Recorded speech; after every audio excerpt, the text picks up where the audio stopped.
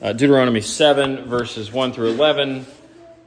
And then I'll read one verse from Proverbs 13, one verse from Ecclesiastes 2, and then we'll read from Titus 2, verses 1 to 8.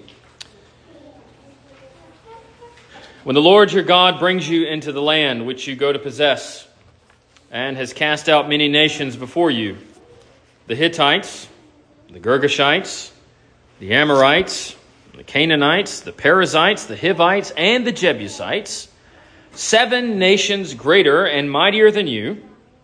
And when the Lord your God delivers them over to you, you shall conquer them and utterly destroy them.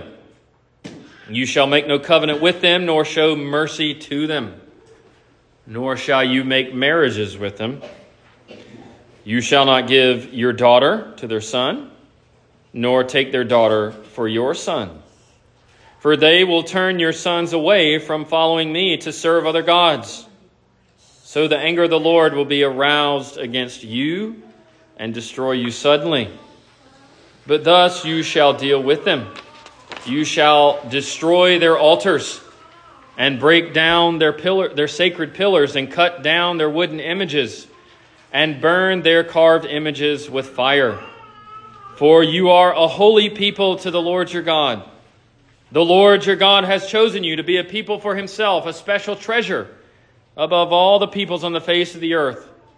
The Lord did not set his love on you, nor choose you because you were more in number than any other people, for you were the least of all peoples, but because the Lord loves you, and because he would keep the oath which he swore to your fathers.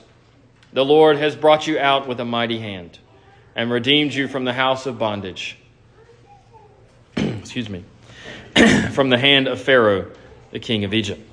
Therefore know that the Lord your God, he is God, the faithful God who keeps covenant and mercy for 1,000 generations with those who love him and keep his commandments. And he repays those who hate him to their face to destroy them. He will not be slack with him who hates him. He will repay him to his face. Therefore you shall keep the commandment, the statutes, and the judgments which I command you today to observe them. And for Proverbs 13, a good man leaves an inheritance to his children's children, but the wealth of the sinner is stored up for the righteous. From Ecclesiastes 2, for God gives wisdom and knowledge and joy to a man who is good in his sight, but to the sinner he gives the work of gathering and collecting, that he may give to him who is good before God. This also is vanity and grasping for the wind. Then the New Testament lesson from Titus chapter 2, verses 1 to 8. Again, it's on page 4 of your bulletin. But as for you, Paul says to Titus, speak the things which are proper for sound doctrine, that the older men be sober, reverent, temperate, sound in faith and love and patience. The older women likewise, that they be reverent in behavior, not slanderers, not given to much wine, teachers of good things, that they admonish the young women to love their husbands, to love their children, to be discreet and chaste, homemakers, good, obedient to their own husbands, so that the word of God may not be blasphemed. Likewise, exhort the young men to be sober-minded, in all things showing yourself to be a pattern of good works. In doctrine, showing integrity, reverence, incorruptibility, sound speech that cannot be condemned, that one who is an opponent may be ashamed, having nothing evil to say of you. Exhort bondservants to be obedient to their own masters, to be well-pleasing in all things, not answering back, not pilfering, but showing all good fidelity, that they may adorn the doctrine of God, our Savior, in all things. Amen. The grass withers and the flower fades, but the word of our God endures forever. Amen. How are Christians meant to live in an age such as ours? You ever had somebody ask you that question? Or, what are we to do? Look around us. What should we do? The Bible does not answer every question connected to what am I to do in the same way. There is more details on some things. There are more details on some things, and there are more details on others. But one issue the Bible addresses over and over and over and over and over again is the family. The Holy Spirit, through the various authors of Scripture, really appears to leave no stone unturned when it comes to the ordering of the family. You might say, Pastor, you're going to preach another sermon on the family. Well, friends, every time we baptize a covenant child, it screams family, household, covenant, and terms like it. If you want to stop having sermons on the family, then stop having babies. Actually, don't do that, please. Therefore, we are going to address it again today. We're going to address the family once again, but a very particular, a very narrow, specific issue about the family. And it comes from Proverbs 13, but we're going to use all the text that we read to draw it out. That particular aspect of the family is building an inheritance. Building an inheritance, or building for the generations to come.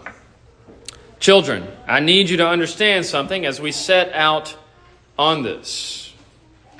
Whether you are a Christian or a non-Christian, this is true. And sadly, non-Christians have understood this better than Christians have recently, by and large. Of course, there are exceptions.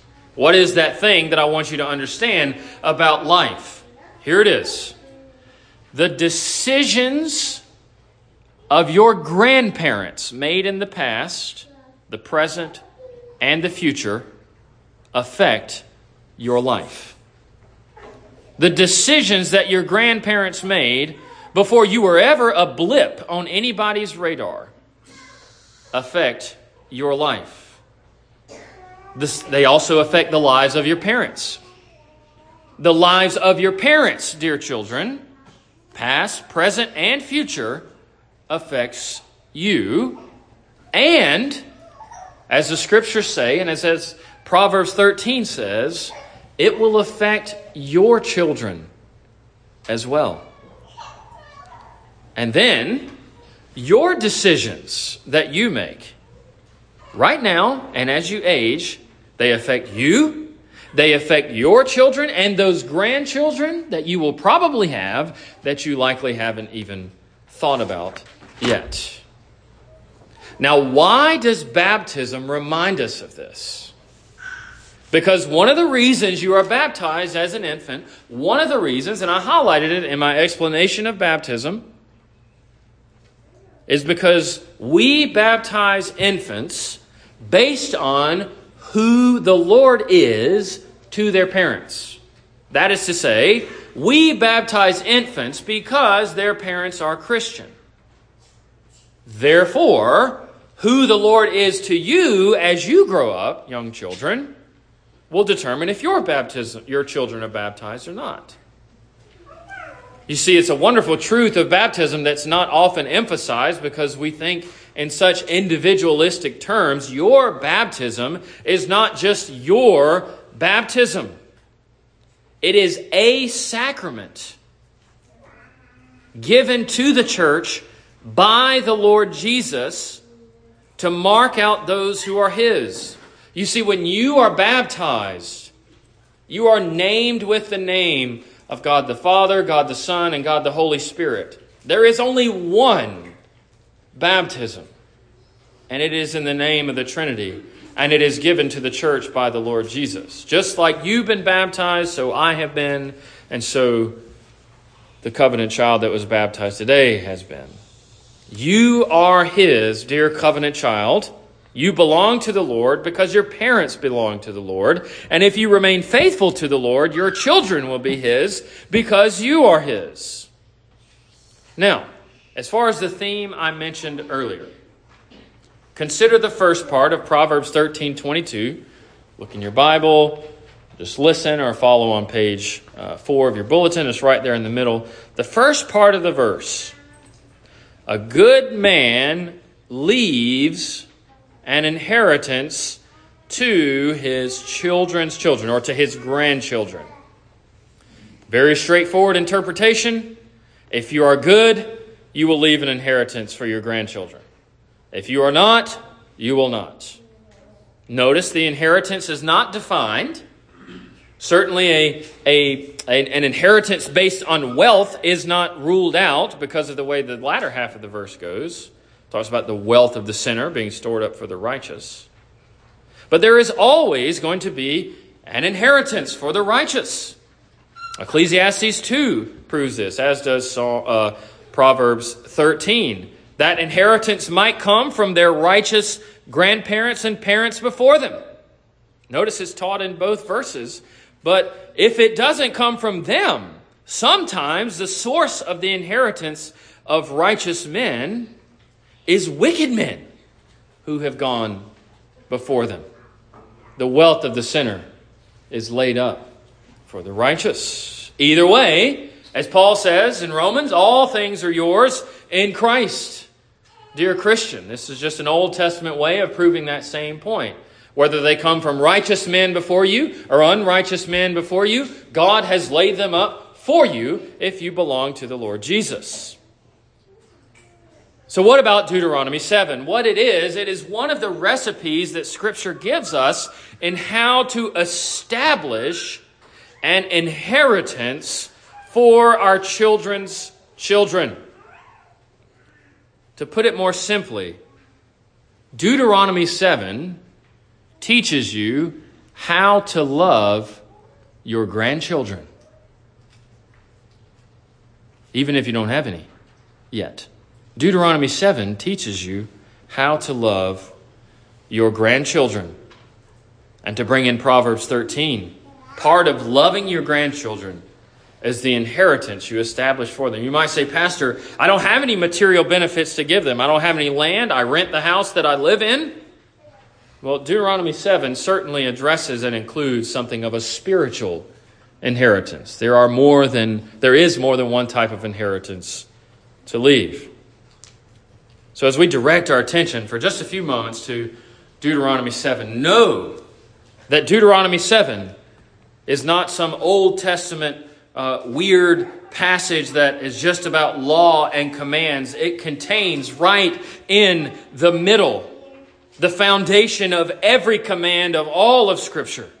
It is the mercy of God. This mercy of God is rooted in the past based on something that He has done, and yet it carries on into the future.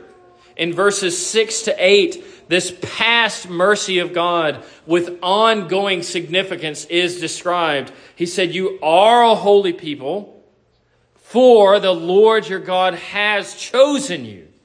Past reference. I chose you. You're holy then because I chose you. You're holy now because I chose you. And that determines how you are to live, how you are to prepare yourselves to lay up this inheritance. Election is probably the simplest word to describe what's going on here. But there's a more devotional word that we could use. And that is mercy. God in His mercy makes His people His own. Not because of anything in them or in you, but because He chose to love you. Let me take a sidestep for just a moment and say that I am not talking about the nation of Israel. I am talking about the people of the Lord Jesus Christ. Yes, for a time, in the Old Testament, the nation of Israel were the covenant people of God. However, they are not anymore. These promises, these commands, and these warnings, yes, they applied to them, and many of them failed to keep them. But these same teachings are reflected in the New Testament, and all of the Word of God is for the people of God. So when we say these things, God in his mercy makes his people his own. I'm not talking about those people who bow the knee to this blue and white flag with the Star of David on it. God in his mercy has chosen his elect in Christ in every age, not because of anything they've done, but simply because he chose to love them. Ephesians 1 teaches the very same thing. He freely chose based on no external force. No one was in the eternal counsels of God twisting his arm to make him choose you and your family. He simply set his love on you because he wanted to.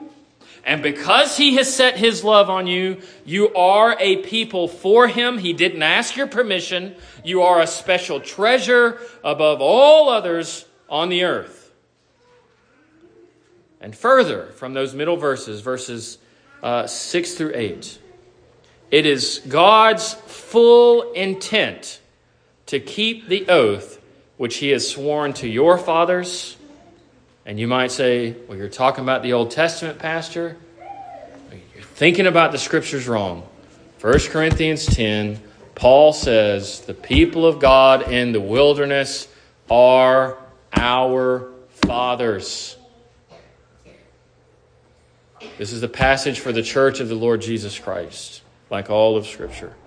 Children, let me remind you that God is fully committed to being God to you, just like he was to Abraham, just like he was to Moses, just as he has been, is, and will be God to your parents. You can include your grandparents in that if they are Christians, because God's covenant has to start somewhere. You see, this free mercy of God that makes you his also leads him to make demands. You see, your parents instruct you.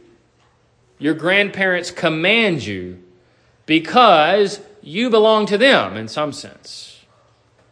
But even more so, you belong to God. One way is out of the commands, out of the indicative, meaning God's declaration. He declares you to be his because you are his. Out of that truth comes the imperative, God's command. Now, I want to frame just a few comments from Deuteronomy 7 around three phrases. I had 3 words, but they were too technical and nerdy to use and to be useful, so I just came up with 3 short phrases that might be more helpful for you to remember. The first one is prepare. The second one is be clear. And the third one is to remember. So prepare, be clear, and remember. All right, those 3 things. First, prepare. Did you notice when I was reading Deuteronomy 7 that the Lord uses the word when? When. When these things come to pass. That is, when I give my and your enemies over to you. When I bring you into the land. To put a new covenant spin, not to twist the text. That's not what I'm saying.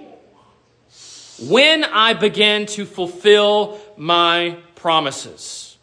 Children, you know when someone uses the word when, like when you go upstairs to do this, they're preparing you for what you ought to do when you get upstairs, right? When you go in the yard and see this, they're preparing you for what you are to do when you go in the yard and see that. It's like, get ready, be alert, rest assured, phrases like that.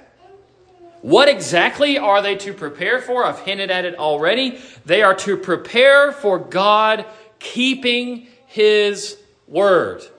When I fulfill my promises is a way to summarize this.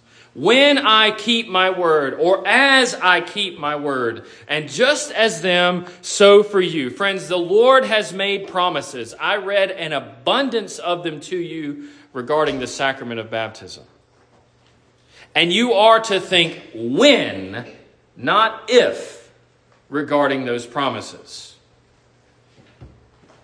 But God's when does not mean maybe. It carries a certainty. It is a certain promise. And in doing this, the Lord is preparing them, and I'm going to argue he's trying to prepare us. He's preparing them to think of how they should think once these fulfillments begin to be noticed by them.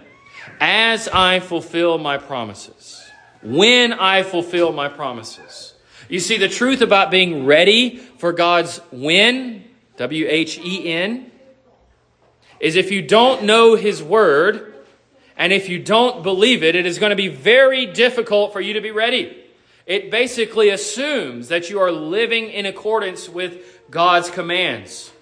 Because as the end of this text says, you can look on page 4 or in your Bible, as the end of this Deuteronomy text says, God keeps covenant and mercy for 1,000 generations.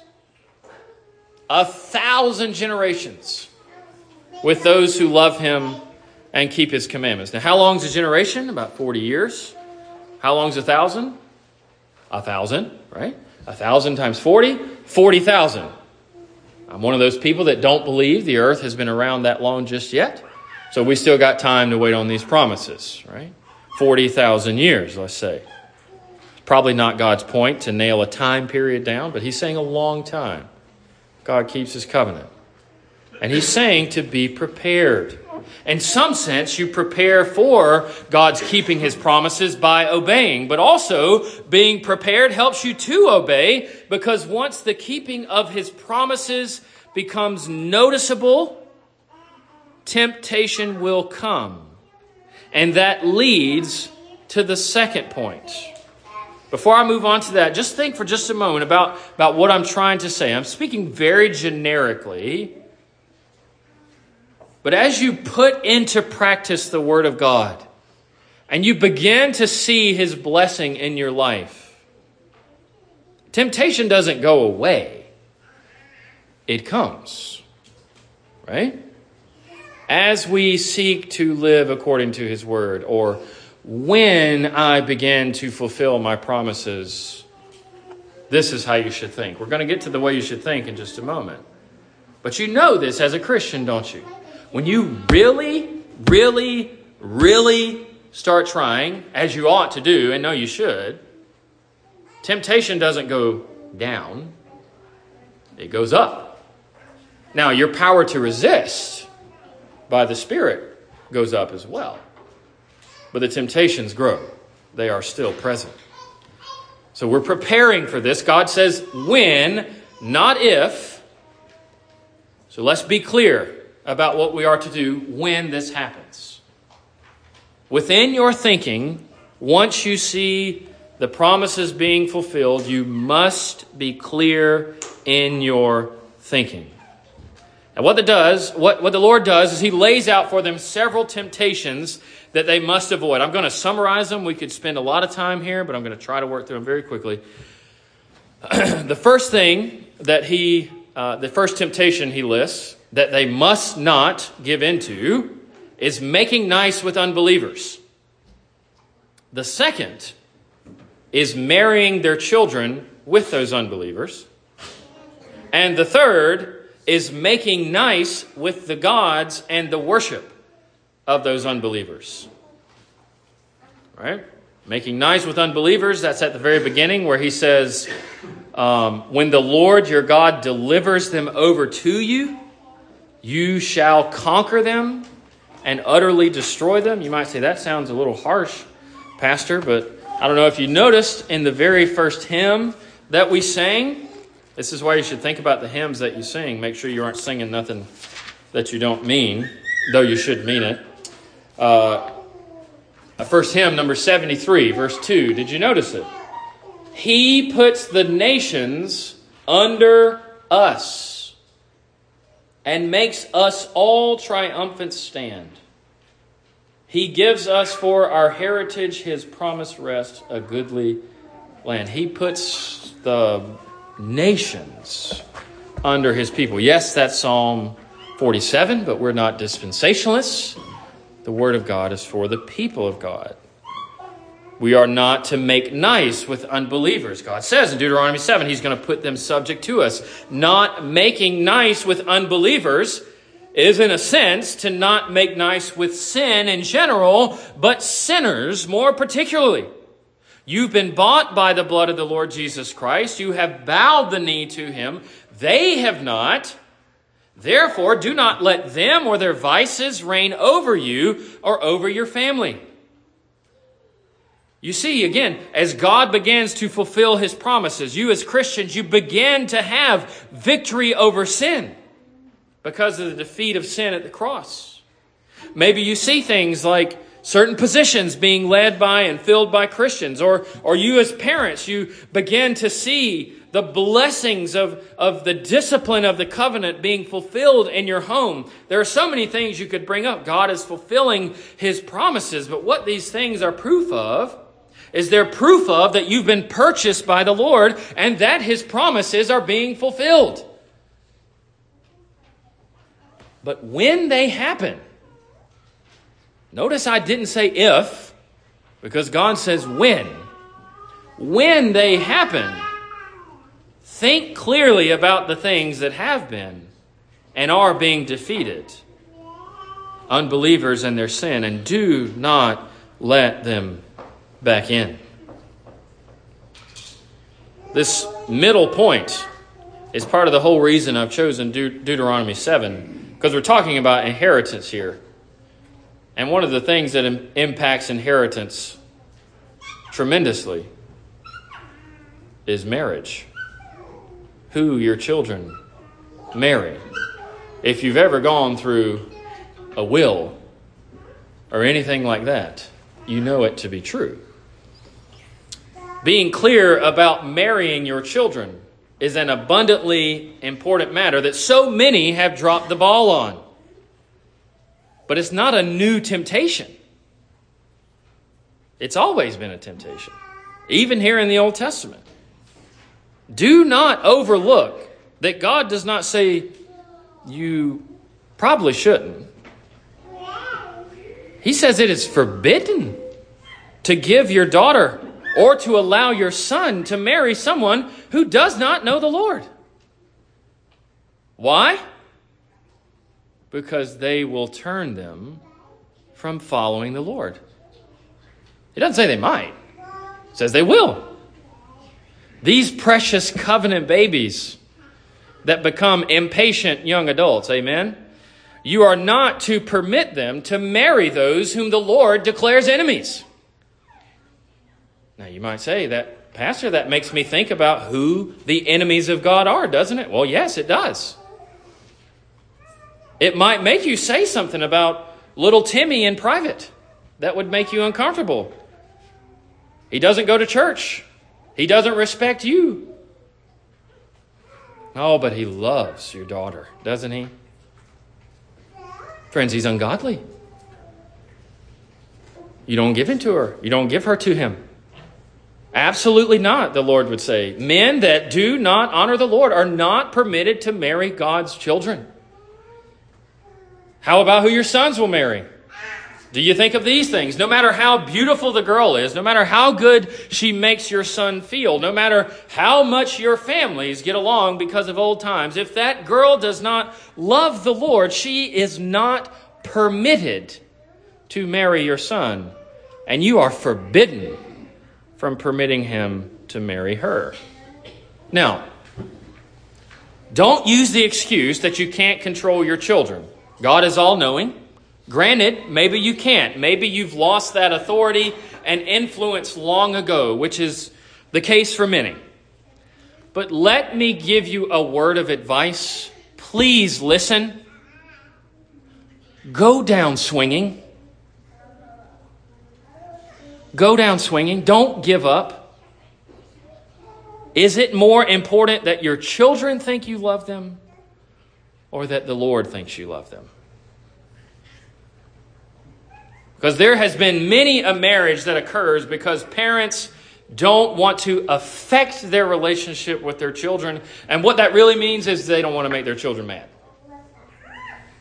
They would rather their child face the temptation of walking further away from the Lord than to make them upset. This happens because we're not thinking clearly about what it means to belong to the Lord.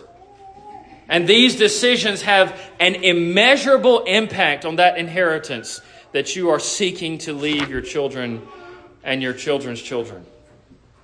It is likely, if we would think more about the third point I made about not playing nice with false gods, if we would think more about those other children and who they worship, it would enable us to think more clearly and not offer fake kindness to our children. You see, the Bible teaches us that thinking clearly about false worship is imperative in all of life. Friends, it is the very first of the 10 Commandments. Not the 10th one, the first one. It is no coincidence that who children marry is sandwiched between these two bits about idolatry. The marriage of our children is one of the areas where we are most prone to downplay these issues that the Lord highlights. But we are not to make nice with false gods and their worship.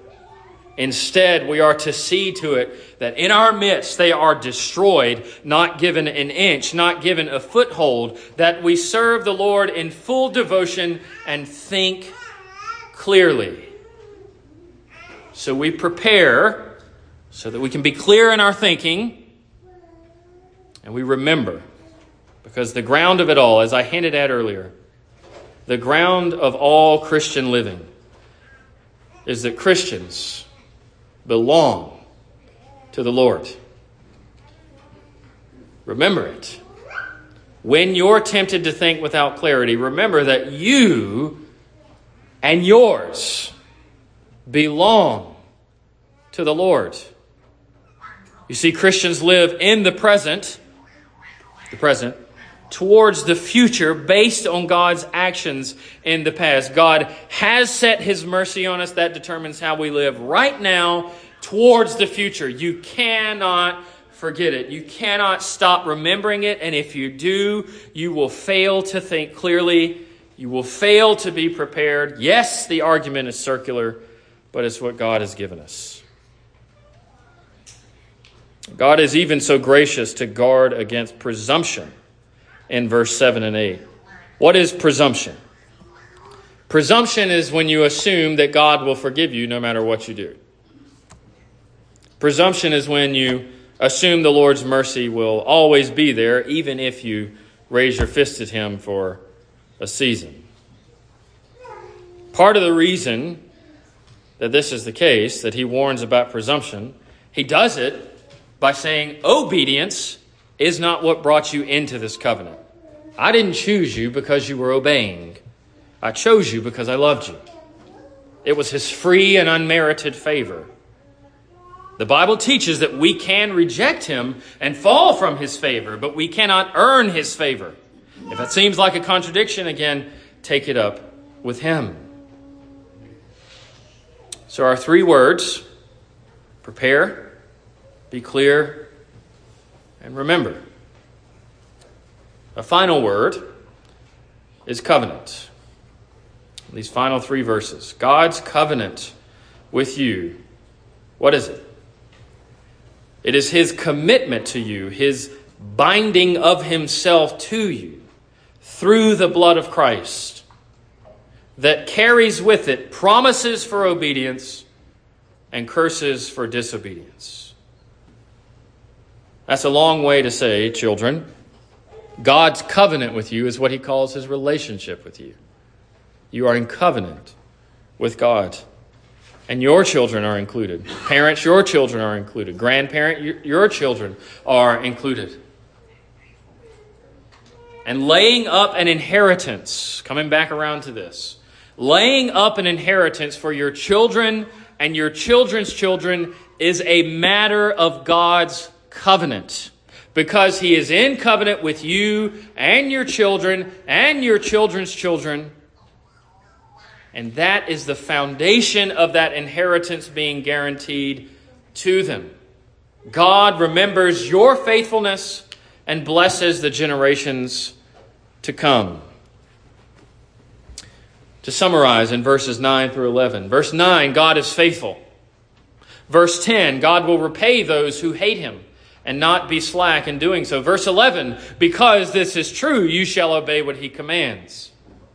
Knowing what the Lord commands tells you that hating God is not simply cowering in your closet to bow the knee to an idol, but hating God is just disobeying him. And out of that flows so many other sins, of course. God keeps covenant with those who love him and keep his commandments. Call that what you will, but it's a direct quotation of the Scriptures. And you need to repeat that rhythm to yourself often, because it will help you prepare. It will help you think clearly, and it will help you remember how many decisions have we made in life assuming the mercy of God.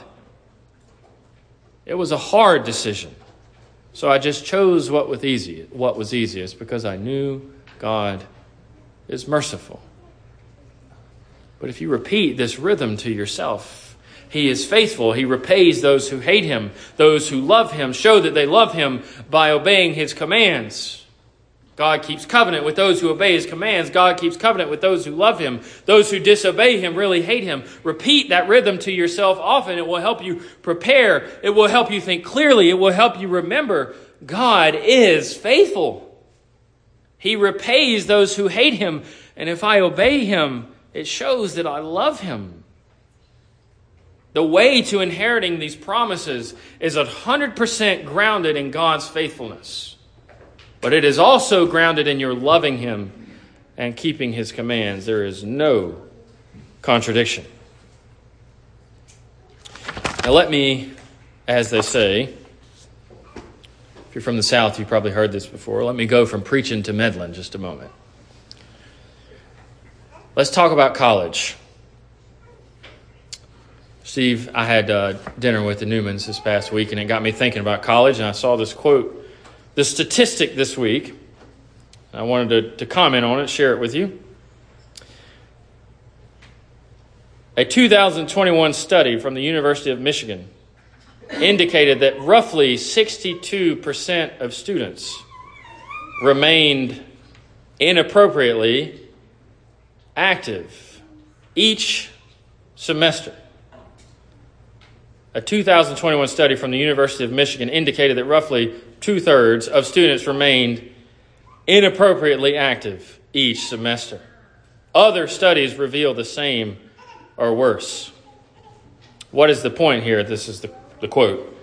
College campuses are notorious hotbeds of sexual immorality and fornication, and everyone knows this. Why do I say this?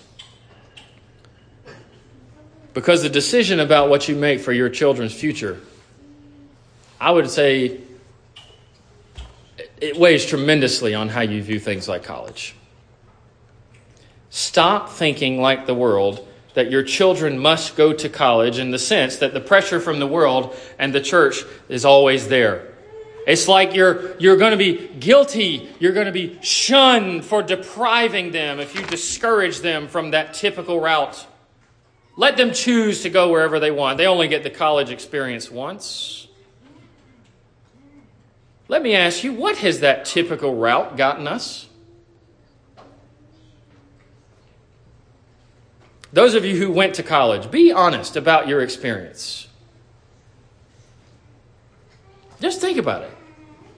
Who's driving that ship? The Lord or the world? Who is guiding your decisions? The Lord or the world? I'm not saying we don't want to educate our children. I'm just saying think clearly.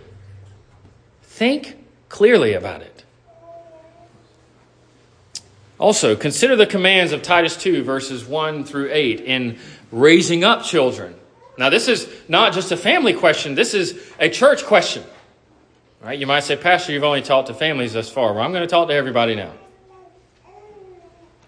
Did you notice as we read through Titus 2 that there were specific commands and instructions for each generation? He says, older women, we'll start with older men. Older men, be sober, reverent, temperate, sound in faith and love, and in patience. Let me ask you, older men, did those things mark your life? Why does he say it? Because down later in that, he says to exhort the young men to be sober-minded. Who does the exhorting in the church? The older men. Older men, be exemplary to younger men. Let me ask you a very practical question. When have you sat down with a younger man and talked to them about the decisions you've made as a father and a husband and what the Lord has taught you? Some of you have done that with me.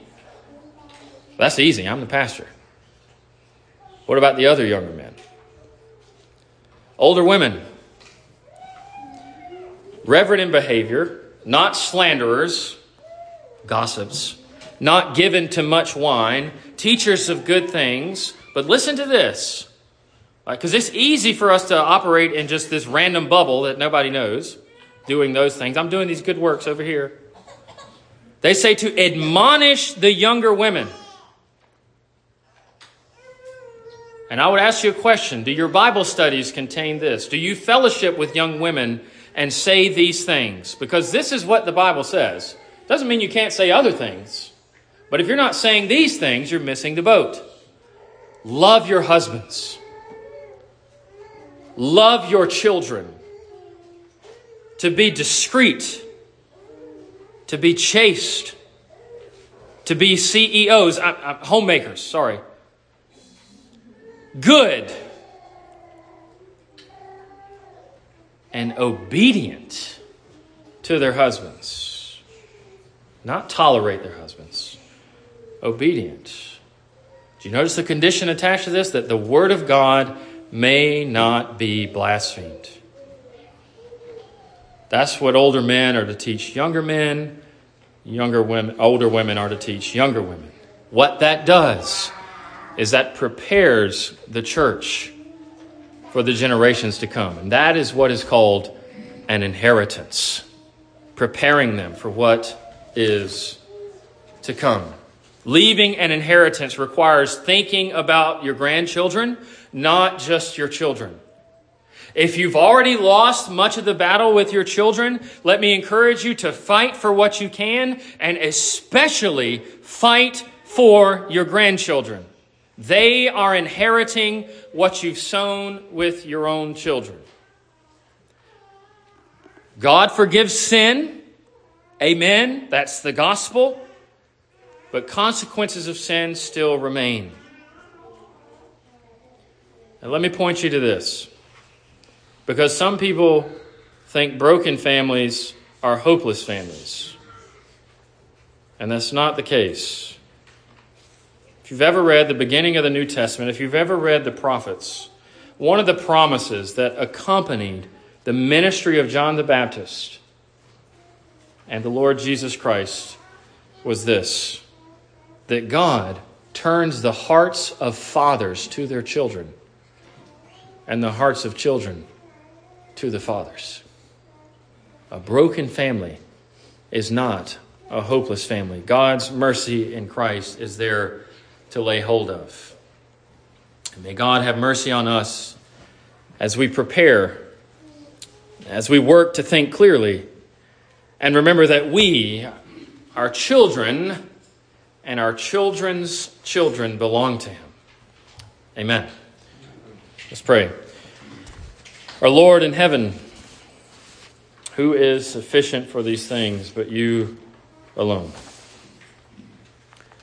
We can only gain an inch of ground for the rest of our lives, but that inch will be for you. Help us to fight for it, remembering that you are merciful, that you keep covenant to 1,000 generations. Some of us can lay up an inheritance in one way, some of us can lay up an inheritance in another. And help us not to lose sight that we are to care about those who will follow us and to do what we can to please you, to leave an inheritance for them. We pray it with the prayer that Christ has taught us. Our Father,